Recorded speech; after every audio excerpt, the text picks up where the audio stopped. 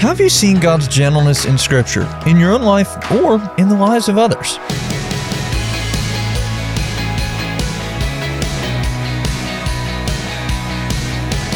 Hey there, I'm Andrew Stevens, and this is Unlocked, your daily key to unlocking God's Word in your life.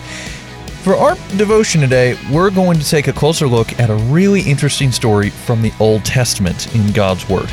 The story actually discusses suicide to an extent in the story of Elijah. This one is called Glorious Gentleness and was written by Taylor Ising.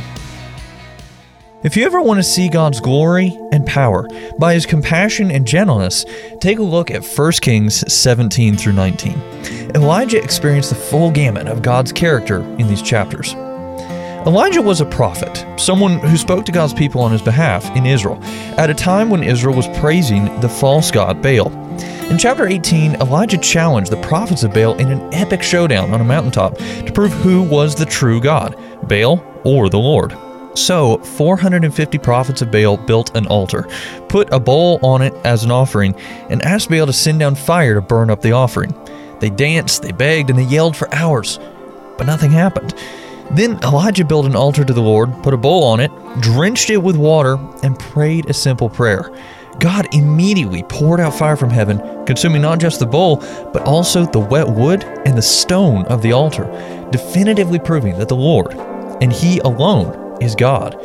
Then God sent down rain, ending a 3-year drought Elijah had prophesied. The queen, who worshipped Baal, threatened to kill Elijah. He ran for his life. Exhausted and terrified, he prayed, but not for God to save him. Instead, he prayed for God to end his life. Elijah, who had just seen God's amazing power at work in one of the most epic good versus evil showdowns in history, felt suicidal.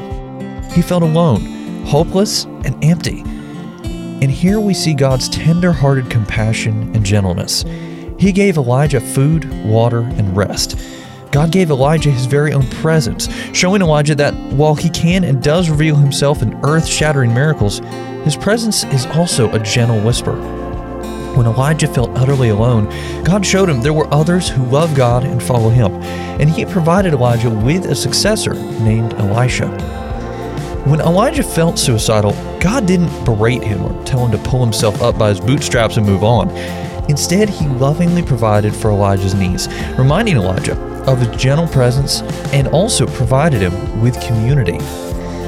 Sadly, suicide is prevalent in our world because sin has broken God's good creation. If you struggle with suicidal thoughts, know that you're not alone. Jesus is right there with you in your hurt. He hurts with you, and through His life, death, and resurrection, He offers hope, even in situations that seem hopeless. Jesus feels all of your deepest hurts, and He came to heal those hurts. He cares for you, and He sees you with compassion, gentleness, and overwhelming love. If you're experiencing feelings of hopelessness or suicidal thoughts, tell a trusted adult immediately. One important way God brings healing to our hearts is through Christian counseling.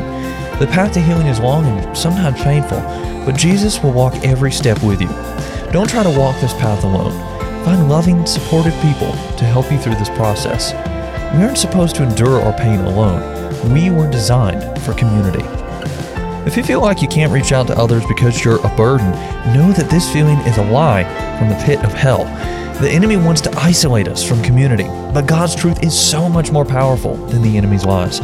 The truth is, you are made in God's glorious image, and for that reason, you are beloved and incomparably valuable. And there's nothing you can do to change that.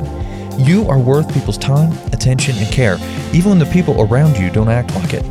You are so precious to God that He sent Jesus to give you new life, so that you could live in loving relationship with Him. Jesus did this by dying and raising again. You're an important part of His kingdom. Someday, Jesus will return to remove all hurt and death from our world permanently. Until then, we can rest, knowing that God, who sent down fire from heaven to show us His power and glory, is the same God who lovingly sits beside us in our hurt, weeping with us and providing us with healing and help. So let's talk about this. What are some questions going through your mind right now? If you or someone you know is thinking about suicide, please call the National Suicide Prevention Lifeline at 1-800-273-TALK. You can also talk with someone via web chat at suicidepreventionlifeline.org/chat. If your situation is potentially life-threatening, call 911 or the emergency number for your area, or go to the local hospital emergency room right away. If you need someone to talk to but aren't in need of immediate help, you can set up an appointment for a one-time complimentary phone consultation with a Christian counselor through the Focus on the Family Counseling Service. In the United States, you can call 1-855-771-HELP, weekdays 6 a.m. to 8 p.m. Mountain Time to set up an appointment. In Canada, you can book your appointment by calling 1-800-661-9800 between 8 a.m. and 4 p.m. Pacific Time and ask to speak with a care associate. How have you seen God's gentleness in Scripture, in your own life or in the lives of others? If you're feeling depressed or suicidal, usually something in your circumstances has to change to help you heal, like how God gave Elijah community and rest. If you're feeling discouraged and burnt out, what are some circumstances in your life that might have to change? As you and I can read in Psalm 119, verse 25, I lie in the dust, revive me by your word. Now, I'd encourage you to read in your Bible the account of Elijah there in the desert in 1 Kings chapter 19 to help keep God's word alive in your life. Unlocked is a service of Keys for Kids Ministries. Do you have younger siblings that might enjoy something like Unlocked but geared just for them? If so, check out our Keys for Kids devotionals at keysforkids.org.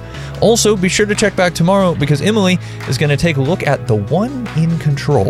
But until then, I'm Andrew, encouraging you to live life unlocked, opening the door to God in your life.